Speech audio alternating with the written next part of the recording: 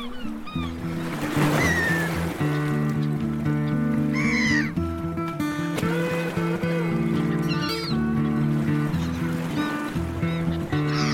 and welcome to the Sea Creatures podcast, a show all about the amazing animals that live beneath the waves. Each episode we chat about a specific sea creature with a guest who has spent time and interacted with this ocean animal. Our guests range from marine biologists to underwater photographers, citizen scientists, scuba divers, and anyone with an intense passion for marine life. My name's Matt Testoni, and I'm all of the above. And joining me for this episode of the Sea Creatures podcast is Habitat Restoration Coordinator Quinn Whitesall McHerron, and we're going to be talking all about the amazing world of the horseshoe crab. Welcome to the show. Thanks for having me, Matt. No worries. So before we talk about this amazing animal, which I was so keen to learn about, tell us how you kind of got involved in horseshoe crab research and how you became to like them so much. So, I've always had a passion for the coastal environment. And I got my undergraduate degree in marine science. I never thought I'd be working with horseshoe crabs, but I started working with a nonprofit called the American Littoral Society. And for those of you that don't know, littoral is just a fancy word for shoreline or coast. And we are a nonprofit that focuses on conservation, education, and advocacy for the coast. And my work with horseshoe crabs began shortly after Hurricane Sandy in 2012. So I'm located in New Jersey in the United States. And this hurricane back in October of 2012 came through and decimated a lot of our beach and coastal habitats. And one of those habitats was the Delaware Bay, which is a critical place for horseshoe crabs and shorebirds. And so doing habitat restoration really got me focused more into horseshoe crabs. Awesome. Cool. And for the record, this is embarrassing, but I didn't actually know what littoral meant. So many people don't. You got me as well there. I actually had no idea really what a horseshoe crab was before doing a bit of research for this show, so it's super exciting. So I reckon there might be a few others listening that also have no idea, especially if we're not from an area where you find them naturally. So tell us exactly what a horseshoe crab is and kind of describe them. I describe them as looking like a bit like a vacuum cleaner, but I'm sure you have a better way of saying it. So horseshoe crabs, although we use the word crab, they're actually not crabs at all. They're more closely related to spiders and scorpions, actually. And they're most closely related to trilobites that existed like 544 million years ago. So there are 4 species of horseshoe crabs in the world. The one that I work with is the American horseshoe crab, Limulus polyphemus. There are 3 other species that can be found in Asia. And they all look pretty similar. There is some slight differences, but my expertise is more on the Limulus polyphemus horseshoe crab. But yeah, I mean, they're kind of scary looking, especially if you haven't really seen one before. A lot of people refer to them as like face huggers from Alien. That's like a common reference that we get. But yeah, I mean, they have this hard exterior, and there's like 3 sections to the crab. And then underneath, they have a bunch of legs. And so they kind of look like a crab, but yeah, they're not a crab at all. Yeah, and so yeah, they've got that hard outer shell. And when you look at them from the top, they do just look like almost like a robot in a way. Like they've got a round circular kind of like that vacuumy head and then a long tail. Yeah. It's quite an unusual creature, isn't it?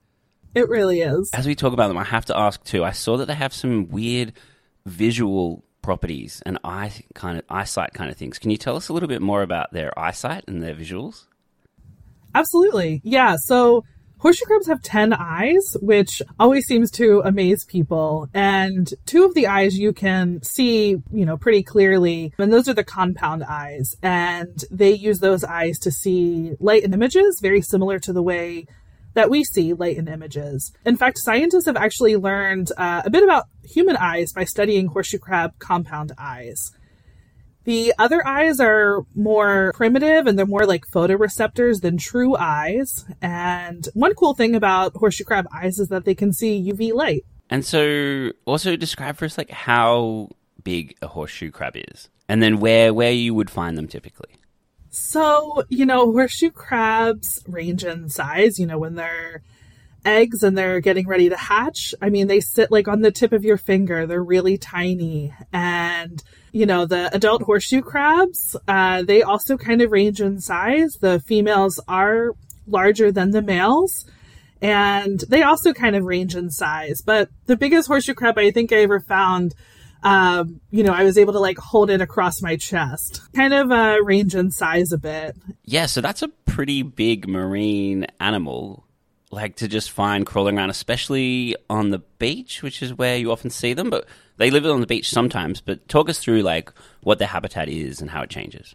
Depending on the stage of their life, horseshoe crabs require different habitats. So as adults, when horseshoe crabs are fully grown and sexually mature, that's when they come up onto the beaches to spawn and lay eggs. And so they prefer, you know, sandy beaches and bays and coves that have like a medium grain sand.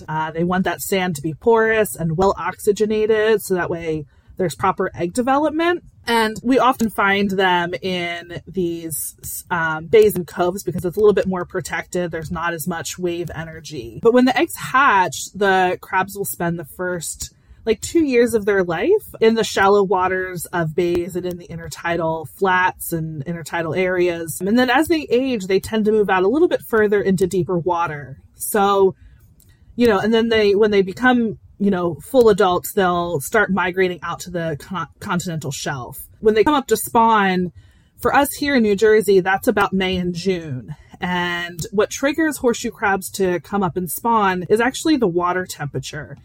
Yeah, so they migrate to the continental shelf, and then they come back when like the sea temperature rises. And I'm keen to talk about that a bit later, but I want to know, how far is the continental shelf from where they typically are? Like, how far are these crabs going?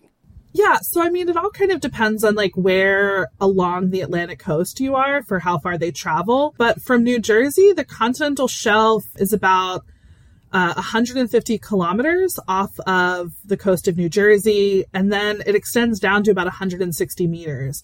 What's really cool about horseshoe crab movement from the beaches out to the continental shelf is they walk most of that journey. They don't they swim sometimes, but they're not the greatest swimmers. So most of the time they're just walking back out to the continental shelf. And I have to ask, so I often read different facts and I kind of investigate if they're true or not. But I read that horseshoe crabs swim upside down. Is that true, or is that just a funny internet fact? No, that is true. So they actually use their book gills. It's also how they breathe, but they flutter those gills underwater and it helps propel themselves forward. But they really don't swim quite as often. But yeah, when they do swim upside down. And then they use their tail to right themselves if they land upside down because they got that cone kind of body. Is that right? Yeah, they do. So, often people think that the tail is used to sting you, and that's not true at all. It's not a defense mechanism. They use their tail to right themselves. So when there's really rough water on the beaches, horseshoe crabs will stick their tail down into the sand to right themselves back over. And it's really important that they do that, because one of the, natural mortalities of horseshoe crabs is when they are flipped upside down, their gills, which have to stay wet, they'll start to dry out in the sun. And sometimes gulls and other birds will start to peck at the gills as well. So, yeah, it's really important that they have a fully intact tail to right themselves back over. Yeah, such a cool adaptation for a tail, I reckon. I'm talking a lot about movement, but that's also because a lot of your research, you've actually been tagging these crabs. Talk us through how you tag a horseshoe crab and then what you do with the data and how it's important. Sure. So the Littoral Society has been tagging horseshoe crabs since 2014, and this is part of a larger program with the U.S. Fish and Wildlife Service. So they have a cooperative tagging program that we're a part of. So we invite volunteers to come out on the beaches with us, and we start the night, so part of it is research for us, but a big part of it is outreach. We want to connect as many people as possible to horseshoe crabs, to the work that the Littoral Society is doing, to the significance of horseshoe crabs, and just having them, get that field experience and data collection experience that, we're getting. So, we start the night off with that talk, and then we'll teach volunteers how to tag. And the way that you tag horseshoe crabs is, we have a handheld drill. It's called a pin vise. And we cut a small hole into the back left fin of the horseshoe crab. That's the term for this back left corner of the crab on the front part, the prosoma. And once you cut a small hole into that, each horseshoe crab will get a small plastic disc tag, and they each have their own unique number, and there's like a screw-like back to them. And so you'll just kind of like pop the tag in, and then it stays on, and we record data about their sex. So we want to know, if they're a male or a female, if there's any injuries, maybe there's some cool stuff growing on them, like barnacles or slipper shells, and we'll note that. And then also the date and the beach. And so all of this data is collected, and it helps us have a better understanding of our restoration efforts and, beach selection for horseshoe crabs. As we move forward with our restoration work, we want to make sure that we're focusing on beaches that are going to be utilized by horseshoe crabs, and we want to gauge the success of that through our tagging data. But that data also helps to inform management decisions about horseshoe crabs, some information about their population, mortality, and movement throughout the bay, not only during the spawning season, but also between seasons. We've talked about like their migration and up onto the beach, but I heard that we don't really know how they choose their sand, or like tell us a little bit about the eggs and the breeding on the beach and how that'll work. So that's pretty unusual for a sea creature to, like a non-mammalian sea creature or non-turtle sea creature to breed on the beach, isn't it? It is, yeah. So, horseshoe crabs, they come up onto the beaches during the high tides to spawn and lay eggs. And in New Jersey, we have 2 high tides a day. We have one during the day, one in the evening. And the peak of horseshoe crab spawning can be found around the new and the full moons during the evening high tides. And that's because of the water level that comes up on the beach. So during those tides around the moon, we have higher water up on the beach.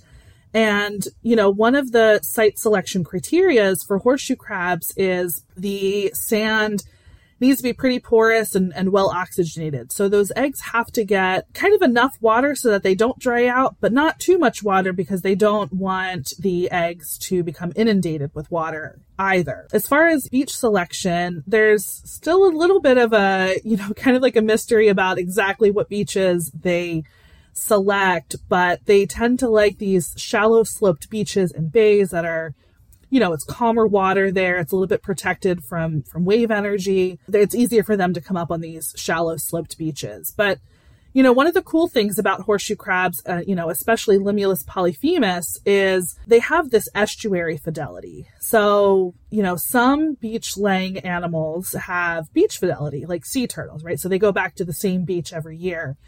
Horseshoe crabs have estuary fidelity. So all of the horseshoe crabs that spawn and lay eggs in Delaware Bay tend to return back to Delaware Bay every year to spawn and lay eggs again. And we've been able to see that through our tagging data as well. Wow, that's amazing. I love that they move like 150 kilometers out to sea to the shelf, and then they're like, I'm going to go back to the exact river. I just think animals just know so much more about migration and directions than humans ever will. I think it's pretty cool. Absolutely, yeah. So what do horseshoe crabs eat? Talk us through, like, when they're not coming up onto the beach and laying their eggs, what are they eating? And what's, like, the day of a horseshoe crab like? So the day of the horseshoe crab, it'll kind of depend on the time of year. So during the spawning season, the horseshoe crabs, so the males, when it's about high tide and they're getting ready to spawn, they'll just kind of hang out in the intertidal area until the females approach the beach. And as the female approaches the beach, she'll send out pheromones that she's in the area, ready to spawn and lay eggs. And so that's when the male attaches to her. So really the males are just kind of like waiting around until the females are ready to lay eggs. And so when they're not up on the beach spawning and laying eggs, if it's still during spawning season, they hang just offshore. They really don't go too far.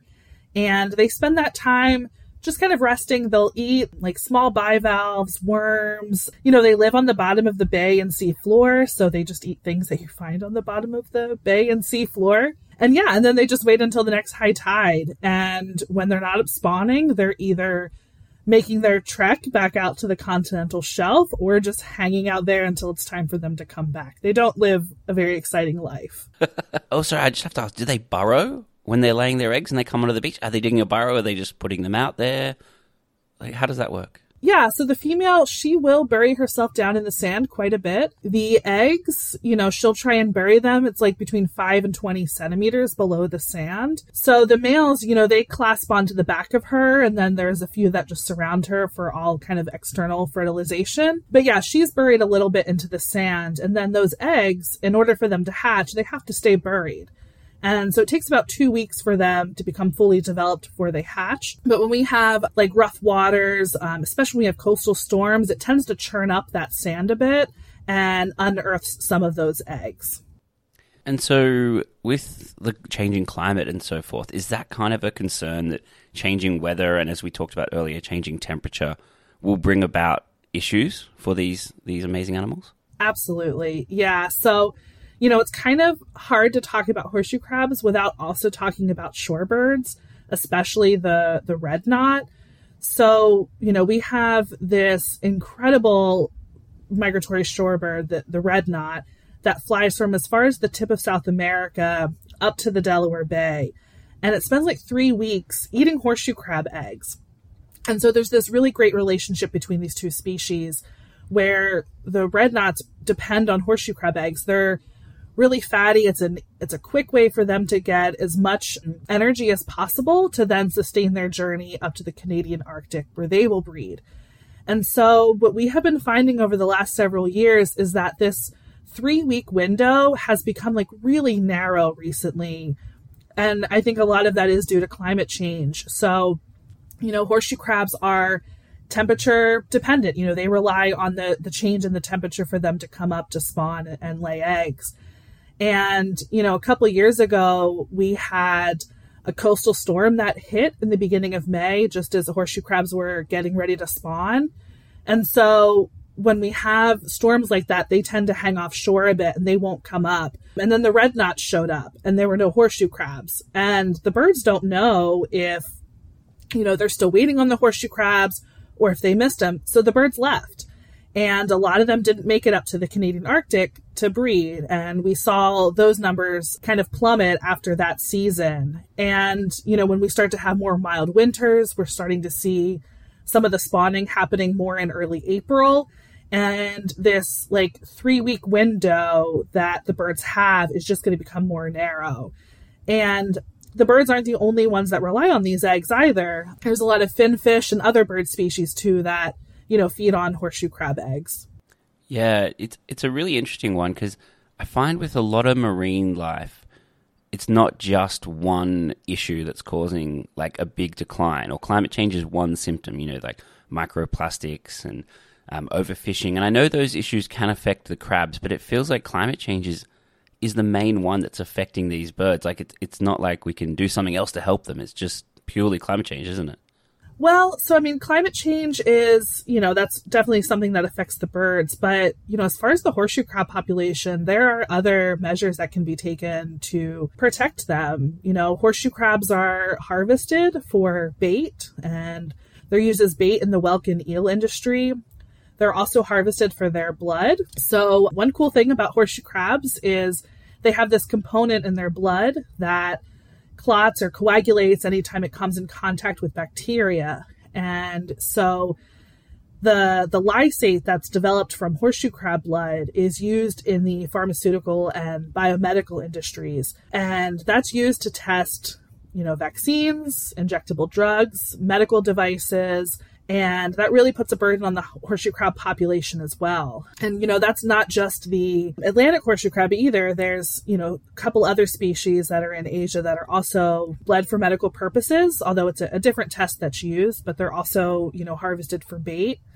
Loss of habitat is also a really big, threat for horseshoe crabs. The more that we develop our shoreline and coast, the less habitat they have to spawn and lay eggs. Yeah, because how far up the beach are they coming? Not too far up, just as far up as the high tide goes. But, as we develop our shorelines and place bulkheads and jetties, that cuts off access for critical horseshoe crab spawning habitat. Yeah. Well, to bring it back up to a high note because I hate like getting towards the end of the show and being like a bit doom and gloom, although it is serious. I want to just ask, have you had any cool encounters with horseshoe crabs? Or like, is there a moment where you're like, wow, that's a really weird behavior, or like, you know what I mean? Like a special horseshoe crab experience. So I've been working with horseshoe crabs for the last 9 years, and I've tagged over 30,000 crabs with the help of volunteers at this point. But I think the coolest horseshoe crab experience I've ever had was a few years back. We had to cancel a volunteer night because of a really severe thunderstorm that was coming through. But it was like the peak of horseshoe crab spawning for us in New Jersey. And so my coworker and I, made the decision that maybe wasn't the wisest to like go out to the beach and see the horseshoe crabs. And, there was a lot of coastal flooding. So we had to park like way up the road, and we were walking out in like knee deep water. And we got to the beach, and it was the most horseshoe crabs I've ever seen in my life. And it was the coolest thing. There were just like hundreds of thousands of horseshoe crabs, and we've had a severe decline in horseshoe crab population in New Jersey and along the Atlantic coast in the last few decades. But, what I saw out on the beach that night is like what I picture when people talk about like mountains of horseshoe crabs on beaches back in the late 80s. That's what it felt like. It was just so cool to see that. Wow. It's crazy. And it's crazy for people who don't live near these animals because they're not related to anything else, are they really? Like, they're pretty unique. They're really unique. Yeah, they're maybe closely related to spiders and scorpions, but it's a pretty far stretch for that. They're kind of their own thing. Now, do you have any, we've spoken about so many kind of cool facts, but do you have any additional ones on top of like how crazy their blood is and how they lay eggs on the beach and all that kind of stuff? Is there any other cool facts? I have lots of cool facts about horseshoe crabs. So, I talked a little bit about horseshoe crab blood and the really cool component that like makes it clot. But something else that's really cool is they have this like beautiful like sky blue blood, and their blood is blue because it's copper based, unlike our blood, which is iron based. So that's always really cool to tell people that come out with us, that they have blue blood. I think, another really cool thing about horseshoe crabs is that when the female comes up to lay eggs for the season, she will have pretty much all of the eggs that she's going to lay that season inside of her. And she keeps them all in her prosoma, which is the front portion of the horseshoe crab. And so she'll lay up to like 90,000 within one season, and she'll have all of them inside of her ready to go. And I just find that fascinating. And then she'll lay about 4,000 at a time. And so one of the things that, we're also trying to collect with our data is kind of when the females come up to spawn and lay eggs. So she lays about 4,000 at a time, and she comes up about 20 times in the season. But we want to know a little bit more about when she comes up. Is she only coming up during one of the high tides a day, or is she coming up for a few high tides at a time and then she goes to rest? And so that's something else that we're going to try and collect with our tagging data as well. Cool. Yeah, so I guess is she doing that because she can have different partners so she has a better chance of her eggs surviving, or is it just to try and avoid the shorebirds, or why do you think she doesn't lay them all in one go? I imagine it's just exhausting. I don't know, maybe she has to, take a couple of days to recuperate and get some energy back before she goes back to, spawn and lay eggs a few days later. But yeah, we want to get a little bit more information about the timing of when the females come up during the season to lay her eggs. Apart from people, are there any predators of them when they come up to lay their eggs on the beach? So not so much. They have outlived most of their predators. When they're juveniles, there are some fish and birds and crab species that tend to eat them. And as adult horseshoe crabs, sometimes sea turtles or sharks will eat them if there's nothing else around, but they've outlived pretty much all of their predators.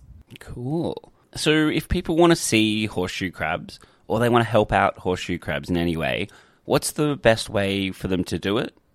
And where should they go and what should they do? So if you would like to see horseshoe crabs, especially the Atlantic horseshoe crab, the epicenter of horseshoe crab spawning in the world is Delaware Bay. So, that's a great place to come see them. They're up during high tides in May and June, and the peak of that is usually around the new and the full moon, the evening high tide. And if you want to help horseshoe crabs, often we see horseshoe crabs up on their back on the beach. The best way to help them is just flip them back over. And when you do that, we just ask that you flip them over by their side. A lot of people tend to pick up horseshoe crabs by their tail, but their tail is actually very fragile. And the muscle that holds their tail is very fragile. And so if any part of that tail breaks, they're not going to be able to right themselves on their own. So the easiest way to help a horseshoe crab is just flip them back over. Sorry, I love that, that's something that we should be encouraging people. If you find an upside down horseshoe crab, just flip it over by its shell, not by its tail, and off it goes. It's just cool. But anyway, sorry, continue. Oh, yeah, no. So, we run a pretty extensive volunteer program for horseshoe crab tagging, and, we're always welcoming new volunteers. So, feel free to check us out and come tag horseshoe crabs with us. Awesome. Cool. Well, that kind of brings us to the end of the episode. But if anyone wants to learn more about horseshoe crabs or the work you do, where should they go? So if you'd like to learn a little bit more about the Littoral Society and our work, the best way you can find us is at Littoral Society on all of our social media channels, and that's LITTORAL Society. Check out our website, littoralsociety.org, sign up for our newsletters, become a member. We encourage people to become members of the Littoral Society and, get more involved in our work, help us advocate for coastal issues, help us advocate for horseshoe crabs. Awesome. Well, thanks heaps for being on the show. Thanks so much for having me, Matt. Sea Creatures Podcast is hosted, edited, and produced by Matt Testoni. You can see my photography on Instagram at Matt_Testoni_photography, or visit my website, www.mtunderwatermedia.com. If you've liked the show, jump onto our Patreon account, which is www.patreon.com/seacreaturespodcast, where you can help with a little monthly donation, which helps with the running costs of the show. Music by the awesome Dan Musil, and production assistance by George McGrath. If you've liked the show, please give us a rating wherever you're listening to. If it's Spotify, if it's Apple, anywhere, every extra rating helps. Coming up next time on the Sea Creatures Podcast, we're going to be talking all about the Sydney octopus with Lawrence Shield. This has been the Sea Creatures Podcast. Over and out.